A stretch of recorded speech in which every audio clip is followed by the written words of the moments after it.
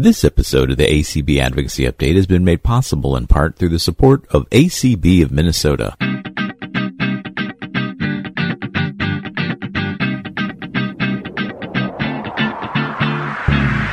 You're listening to the ACB Advocacy Update.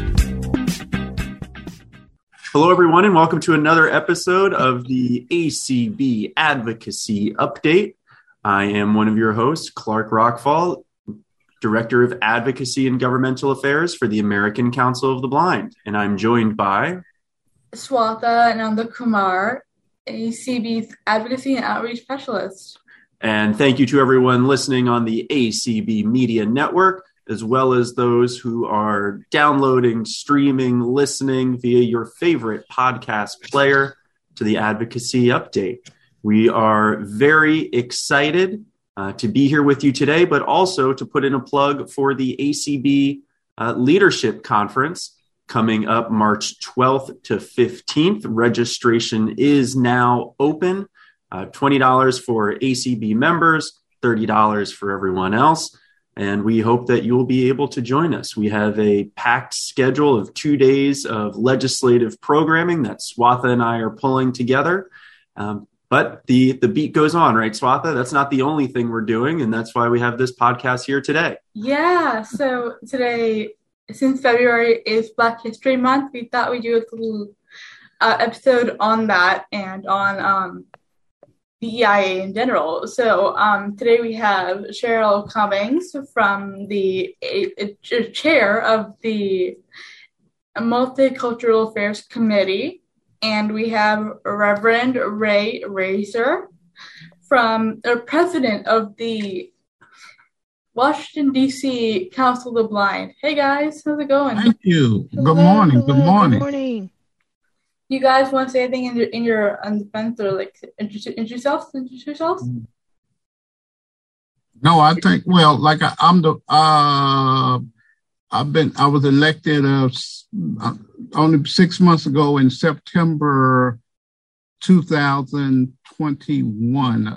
And this is my first term as president for the DC Council of the Blind, and looking forward to rebranding DC. And Reverend Ray, what keeps you busy outside of your work with ACB? What keeps me busy? Well, I work for a Prince George's councilman, Mr. Calvin Hawkins II. I am the constituent service liaison, and my concentration is on persons with disabilities and seniors. I also host and produce 2 radio shows a week, one called CAG Do About Your Dog and You, one called Sight and Vision Disability Senior Talk Radio Show. I also do a once-a-month TV show called Disability Awareness. I am the president of at least 4 different organizations. I'm also on the Prince George County NAACP. I am the ADA coordinator for that, and I do a few of it. And also, I'm also the manager in music directing keyboardist for a group called Men of Praise. Also on the ministerial staff for Word of God Community Church in Bladensburg. I also have recently started a blind men's support group that we meet once a week and talk about things concerning men, especially Black blind men intersection. And I also started a ministry that I pastor called Disability Inclusion Ministry, where we deal with wraparound services. So if persons with a disability cannot get independent living or rehabilitation from the different government groups, then we will take on that. And we have a fund to help persons. Like somebody called me yesterday, and they were working for Columbia Lighthouse for the Blind, and they needed a magnifying glass. So the time it took, to go through whatever to get that. So we was able just to say, hey, go ahead and buy them one. So those are a couple of things I do. Other than I'm married, and I just celebrated my 25th wedding anniversary Monday. So other than that, I'm just a layabout. Yeah, in all your spare time. Cheryl, you want to go ahead? Sure. So, like Reverend Ray, I too am new in my position as chair of the Multicultural Affairs Committee. I started in September of 2021. Prior to that, I was a member of the Multicultural Affairs Committee. Let's see, what else am I doing? Outside of ACB, I'm a member of the Bay State Council of the Blind. I'm the second vice president and the chair of their membership committee. I also am the chair of the board of a cross-disability organization called the Disability Policy Consortium. So they do work around our Medicaid services for people with disabilities, and they do research concerning the lives of people with disabilities. And I'm also co-chair of the Disability Outreach Committee for our state Democratic Party. So, and I suppose my professional work is I started and I run a small nonprofit, and we do primarily after school and career exploration programs for middle and high school age students who are blind and low vision. And we're also beginning to expand and to do some work with adults. So one of the things we've been offering is, I think you guys might have seen this, the Ask an AT Expert, where we invite people in to come virtually and to ask, whatever questions they might have around their assistive technology. And then the other thing we're trying to do is to get a group for seniors, particularly based here in the Boston area, for seniors to put together a support group. So, a few things. Yeah. Not as much as Reverend Ray does. There's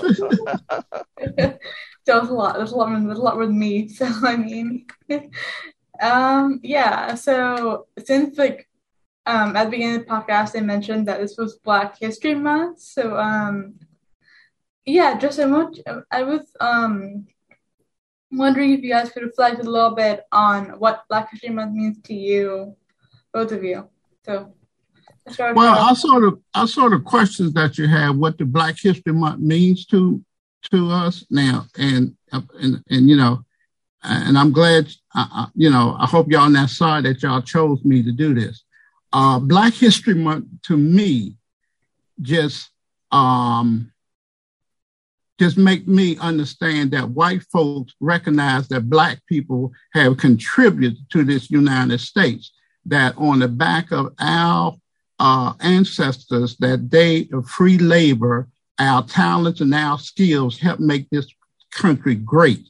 And the white people that have families that's wealthy, that wealth came from Black people on the free labor of them, because of any business that you have, the biggest cost is labor. So when you had all them Black folks on them plantations doing all this work, that's how this country became great. And Black people always come up with ways to make things easier. So when we was out, when our ancestors was out there working on them fields and stuff, they came up with ways to do things to make it better. But because they was not allowed to read and write, and they couldn't go and get a pattern for the things that they did, so there's no, so those families is not wealthy. Those Black families is not in the history books to say that no people like Carver that did the peanuts and had over 300 different products come out of that, and all. So, his family didn't wealthy, but the white family became wealthy. So for me, and I teach Black young men and stuff that's ashamed of being Black, that, hey, no, you don't have to be ashamed of being Black.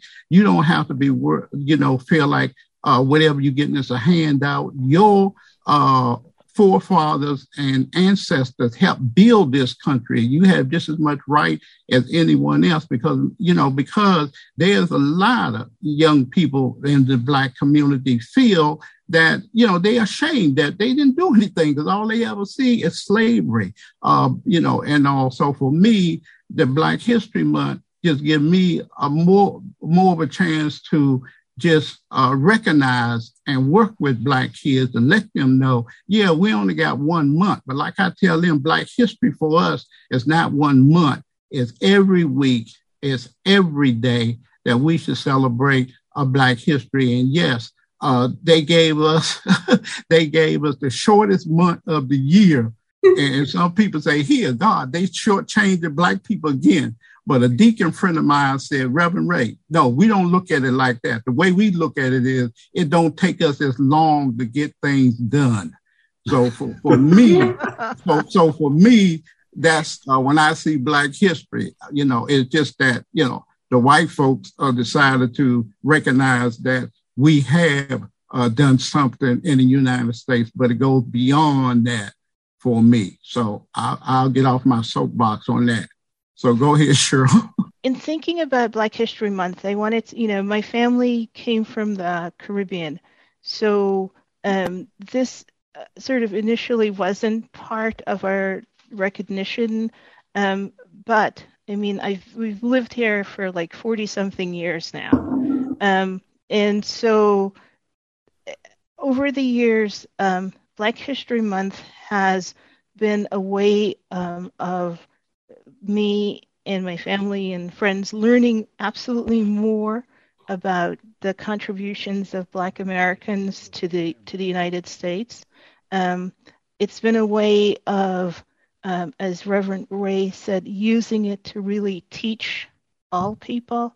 I've used it as, when I was in college, when I was in working in state agencies, as a way to bring that message to, folks that, as Reverend Ray said, Black Americans have always made contributions to the United States. And the fact that this information isn't written down in history books is a real, I think it's been a deliberate effort to sort of keep Blacks in their quote unquote place, right? So, because if you insist that you are not part of, and you've always been an outsider, and you get us to believe it, my gosh, you've got us, right? And the thing that I've always found impressive is that even though that might have been some sort of decision to do that, the fact that Black History Month was started by an African-American man, Carter Woodson, and that it was building on already existing sort of groups that African-Americans had set up all across the United States. So there used to be sort of what were called Negro history clubs all across the United States. There used to be initially like a week-long celebration sort of based around the birthdays of Abraham Lincoln and Frederick Douglass. And Carter Woodson basically said, let's build on that. Let's make it a month. And so since the 1920s until 1976, this Black History Month was being celebrated within probably the Black communities across the United States. And it wasn't until 1976 that it was recognized as a national sort of celebration. So it means that the month is meaningful to me because it reminds me of perseverance. It reminds me of people sort of taking charge of their life and insisting that they have the right to be who they are, and they have the right to be Americans. in that, nobody can really deny deny them that right. So. And Cheryl, just to follow up, and I'll rephrase the question a different way. Do you, and I'll ask Cheryl first and then Reverend Ray, do you feel that having a dedicated month of Black History Month is still important and still valuable today? Oh my, absolutely. Are you kidding? I mean, look at what's going on in the world right now. I mean, we are fighting against people who want to erase everything about Black Americans. So at least there's this one window where, you will have a chance to say, hey, stop. We've got to pay attention and we've got to do this. So I mean, it's 2022, and yet we're still insisting that a Black person has the same humanity as a white person. You would think, that we would have moved beyond that, but that isn't the case. And Black History Month really gives us a chance to cause people to really focus on that.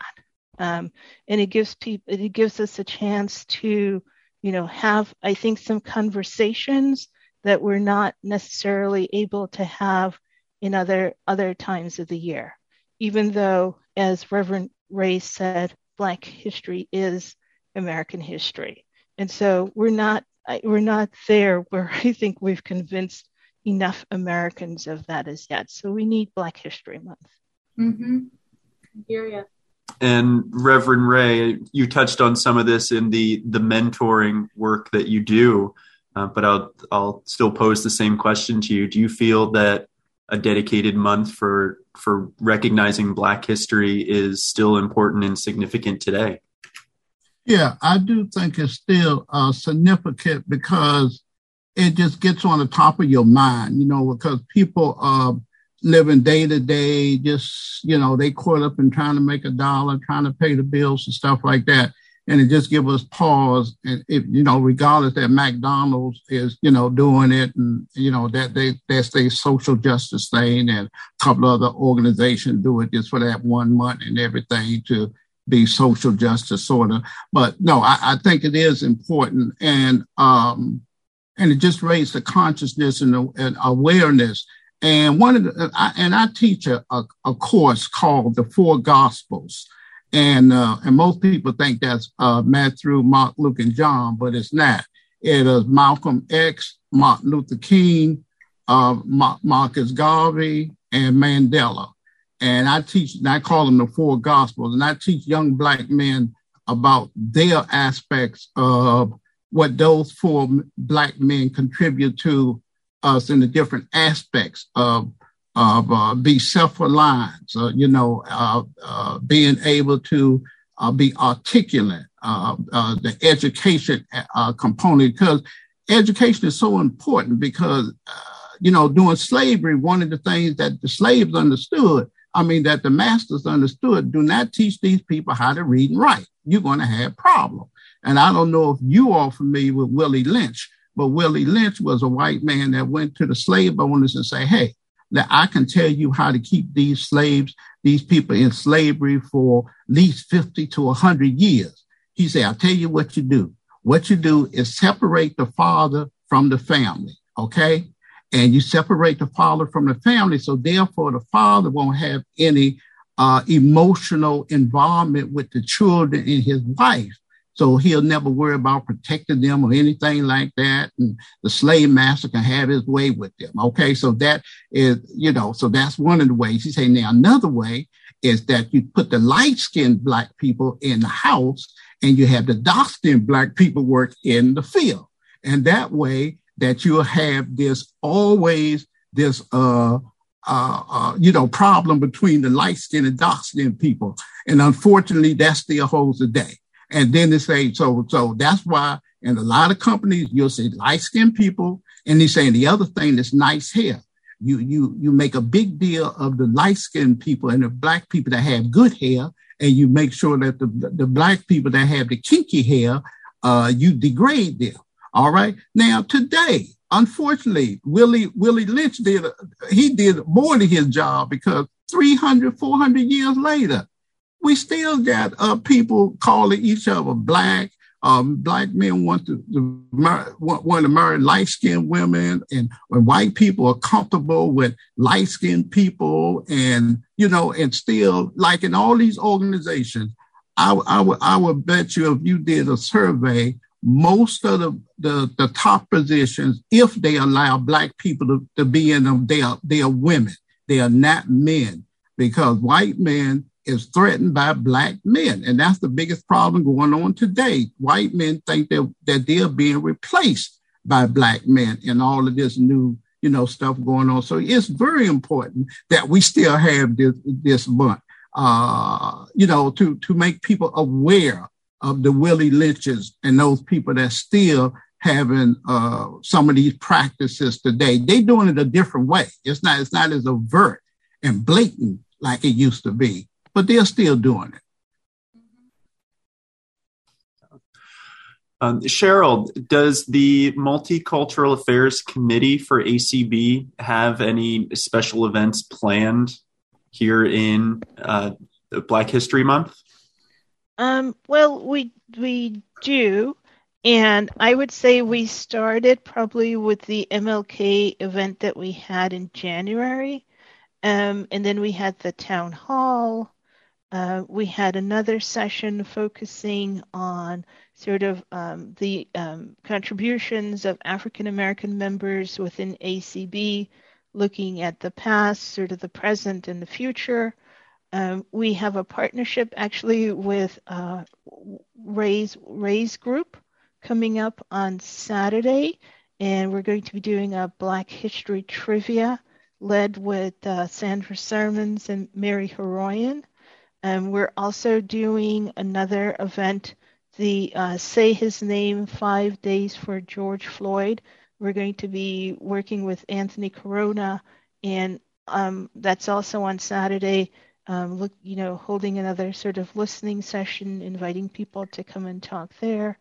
And then our last activity, sort of formal activity for the month, will be on the 21st. It's a program we're doing in conjunction with LUA, and that is we've invited Jason Broughton, who is the new head of the of NLS. And he is the first African American to be appointed to that role, to come and talk with us about, a little bit of getting to know him. It's going to be, we're hoping an informal chat, a little bit of getting to know him and sort of hearing his vision for NLS. So that's what we've got planned for this month. Awesome. And I just wanted to go and jump on the fact you mentioned DEI and A town hall with Dan Spoon. Swatha, what does DEI and A stand for? Diversity, equity, inclusion, accessibility. Yeah, or afterthought. So sometimes it does feel like the A is an afterthought. Yes, accessibility. Yes. Yeah. Reverend Ray, have you encountered that as well when having conversations about diversity, equity, and inclusion, where accessibility or disability fits into the conversation? All the time, especially in my role as the constituent services and working with persons with disability. I mean, it's not a day I don't get a call or, that about accessibility, that we just seem to forget that. And I have to often remind governments and local governments and all that, hey, you all talk about all this wonderful thing that we part of the fabric of this and that and all, but y'all forget to mention disability. And then when they mention disability, it's like a add-on, And so I always have to point that out, and we have to be conscious, of that. But also, like you point the finger, 3 fingers are pointing back at you. We have to be, and I appreciate American Council for the Blind and all they do, because we have to also be responsible And we have to be advocates. By the time we step out the door of our home, we are a advocate. At least we should be an advocate for the blind, because people might only see that one blind person, and so they're going to base their opinion on blind people on how that person acts. So you have to be well groomed, and I always get on blind people about looking well groomed. Like they always get on me and say, "Well, Reverend Ray, every time I see you, you have a suit on. I wear cowboy boots. I have a suit. You have a suit on. You always looking dressed up. Why? Because they expect people with disability to look bad. They don't expect us to look good all the time. So when I step out the door, I always feel that I'm representing people with disability. Because when they see us and we got food all on our shirt and all in how we conduct ourselves, that reflects on all the blind community. And it's already bad enough that they have the impression they have that we can't, do anything. So for me, we always, but the point is, if you do not look well groomed, if you do not look successful, you might not have a dime in your pocket, but still, if you don't look successful, people are not going to pay any attention to you when you speak up and advocate for yourself. So appearance is everything, that's unfortunately just the way the world is. Appearance is everything. And, you might see a nice cake or pie and it look great. It might not taste like nothing, but the point is people are going to buy it because it look good. And appearance is everything in this world now, and even getting more so. As they say, a picture worth 1,000 words. Unfortunately, that is true. So if blind people do not take care of themselves, blind women, we pay a lot of attention, but for black women is totally different from white women when it comes to how they take care of their hair, what's important to us. Like even now, we're getting to where we're starting to describe ourselves when we're on video. Well, for black women, it's different when they describe themselves and how they dress than a white woman describe herself and how she dressed. So, so unfortunately, that's just the way life is. So yes, accessibility have to be thrown out there every chance you get. Mm-hmm. Yep, absolutely. So Cheryl, what were kind of your key takeaways or key impressions from the town hall that you did like weeks ago? So I would probably list there were several, but the three that sort of come to mind are there seems to be a deep hunger for mentorship. A lot of people talked about the importance of that. People also talked about sort of a need for conversations, opportunities to be able to have like really open and inclusive conversations that allowed all different points of views to be heard. And then I think there was a other thing people said, which is, all right, we do a lot of talking, let's see some action now. So those are sort of the three ideas I think that jumped out at me, that I will talk with Dan and other folks about, and we will, figure out sort of next steps.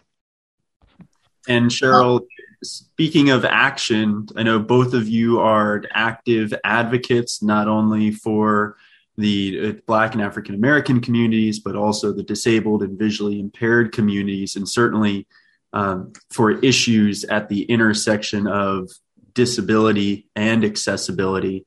If we could just take a moment to talk about some of those issues. So Cheryl, earlier, before the podcast started, you were mentioning the transportation work that you're doing in Massachusetts. Could you share a little bit about that and why it's so important, not only for people with disabilities, but equitable access to transportation for people of color as well?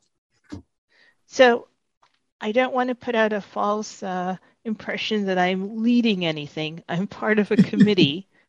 and the committee is working on these things. So one of our sort of persistent challenges that I think people with disabilities talk about a lot is just public transportation, and especially the paratransit transportation, which I think on some level, I can say I personally appreciate because when I was much younger, I was, okay, yes, I can jump on the bus, and so I've got to walk 2 miles to get to wherever I'm going from there, no problem. Now that I'm a little older, I'm not so sure I'm willing to do that 2-mile walk anymore. So I appreciate the fact that paratransit will take me from door to door. But it's so uneven,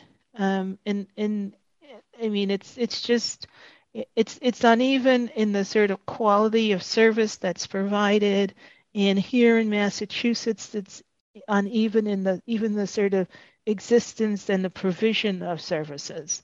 So I live in Boston. We're a city. We have access all the time. We even have a program now where you don't need to use the paratransit. You don't have to call them up because now they have contracts with Lyft and Uber. So you can use a Lyft or Uber and it will take you sort of the exact places where the paratransit would go. But that's not available to everybody across the state. So one of the challenges is how do we get the other sort of regional transportation authorities to make that provision available? So that's definitely one issue. And I think another issue that we've been working on is voting. If the pandemic showed us one thing, is how uneven access to voting is and has been for a while. As a lot of people know, at least here again in Massachusetts, we've had the Automark machine, which we've used, and it was so interesting because right before the pandemic, we were just about to put out sort of a policy paper to our Secretary of State's office, suggesting that we really needed to start looking at those machines because, they'd been around, 12, many years, and they were not working as well as they used to. And then the pandemic happened. So now it's, you can't go physically to the polls anymore. What are the options? And thankfully, not just Massachusetts, but ACB sort of got involved in that issue. And, we were able to come up with some solutions. Yes. And Reverend Ray, that's pretty similar to some of the advocacy work that you're leading with the DC Council of the Blind and your various advocacy efforts here in the greater DC area, correct? Yeah, correct. And I thank the National ACB, American Council of the Blind, and your office for assisting us with accessible voting. And so we are with an organization, a lawyers group, and we're trying to get that, even though just like the cutaway curbside, that's going to help everybody. It's going to help everyone to make it easier for not only the person with disability, but able-bodied persons to also be able to vote, make it accessible. So yeah, we're working with that. You'll hear more about it as we beat on our city council people to do what they need to do to make that happen. But also we had trouble, as Cheryl said, with the taxi cab drivers, and we even had our executive person Bridges a few years ago with a news camera crew staying out and saw how the taxi cab were passing by with his guide dog. As I mentioned earlier, I'm the president of CAGDU, Capital Area Guide Dog Users Inc. here in DC, and we represent in DC area, we represent over 100 persons with guide dogs that live in Prince George County, Northern Virginia, Washington DC, and Montgomery County, and in parts of Southern Maryland. And that's one of the problems we even have still with Uber and with Lyft that outside the regular cab drivers that they don't want to transport out our guide dogs with us. So that's a constant fight. So that's where we are with that. But as you know, Clark, and that everything, even politics, is local.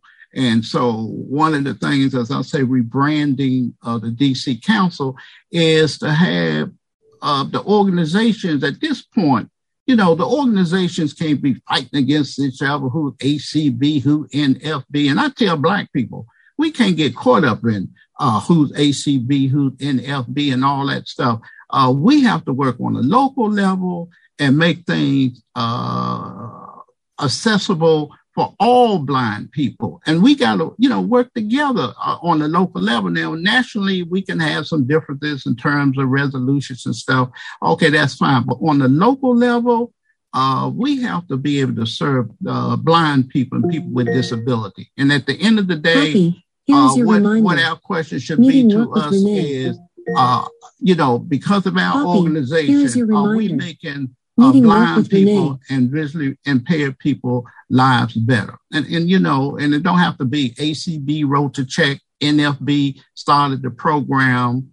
And I also, in terms of this Blackness and stuff, these organizations, I don't give all this history, but these organizations used to be one organization. I mean, now the ACB, bless their heart, this Black history, they are opening up the door. James Brown, a singer, said, don't give me nothing. Open up the door, I'll get it myself. And I add to that is just don't keep the door locked. Just don't keep the door locked. And ACB, even though it has over 10,000 members, 49 presidents and stuff like that, you only have 3 Black female presidents and one Black male president of affiliate. And NFB is not that much better. They have 700 chapters. They have 50 state affiliates. They only have, and on their board is 17 board members, and they only have 4 Black people. So, in this day and age, so Black History Month is very important to keep at the mind and be able to have these kind of conversations. And I appreciate this podcast and being part of this to express some of the opinions. And thank you for that, Reverend Ray. And as we reach the end of the podcast here, you mentioned opening the door and keeping the door open. I think one of the ways that I'm encouraged that we're doing that at ACB is with our scholarship programs, our JP Morgan Chase Leadership Fellows, as well as the Mike Daniel. Yep, the Dermot K. McDaniel.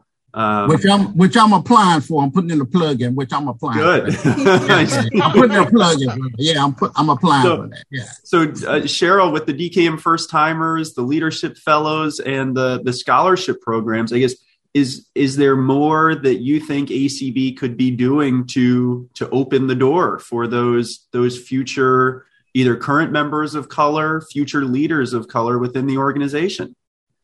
Well, there's always more that can be done. I mean, I don't know about you, but I'm never satisfied that we've done it all, because we haven't.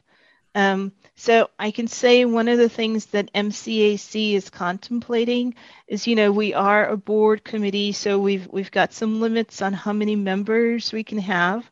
But one of the things we will add to our sort of repertoire to make sure that we're hearing from ACB members is that at least once a quarter, we will have like an open meeting so that people can come and they can talk with us and share ideas about, what do they think ACB can be doing to better welcome and recruit and include people of African American backgrounds, but, all of all different ethnic and racial sort of groups.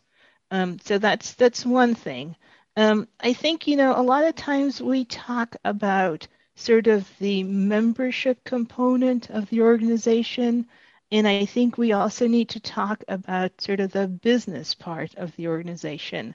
I mean, one of the things ACB can certainly do is look at sort of the vendors that it's interacting with. Are those people of color? Are they women, minorities, etc.? And, you know, I know in the last few years, the staff has been expanded by quite a lot, considering the size of the organization. And I think we need to focus on making sure that our staff starts to reflect the diversity that is not only within ACB, but, you know, reflective of our community. So there are definitely some, you know, tangible steps that we can take. I think also we have to encourage current ACB members to complete that part of the membership profile that asks for your gender and asks for your race, because it's really hard to sort of talk about tangible progress if there isn't any data to back that up. I mean, we can certainly do, you know, focus groups and other sorts of things looking at, you know, people's sense of belonging and inclusion, those types of things. But I think we also need the hard data. So as Reverend Ray said, you know, maybe this year we know that we've got 4 affiliate presidents who are African American or people of color. And can we track that? Can we say, you know, like by in 2 years, we want that number to be quadrupled or something like that. So I think there are things that we can absolutely still do. Yep, absolutely. Thanks to you both for coming on the podcast, talking about the important issues here. Yeah, so that is a wrap for today. All right. And thank you. As always, Clark, you want to take it, do honors? I do, but I also want to thank our guests, Cheryl and Reverend Ray. Thank you for your perspective and your beliefs, and reminding us that along with accessibility, diversity, equity, and inclusion is a journey, and one that we all need to be intentional about, right? It's not going to happen on accident. Mm-hmm. Much like we focus on disability inclusion and accessibility, we need to focus on inclusion for everyone. So thank you both for your time here today. And we hope that you and all of our listeners are able to join us at the DC Leadership Conference, March 12th to 15th. Registration is now open. And Swatha, let's all just say it together. Keep advocating.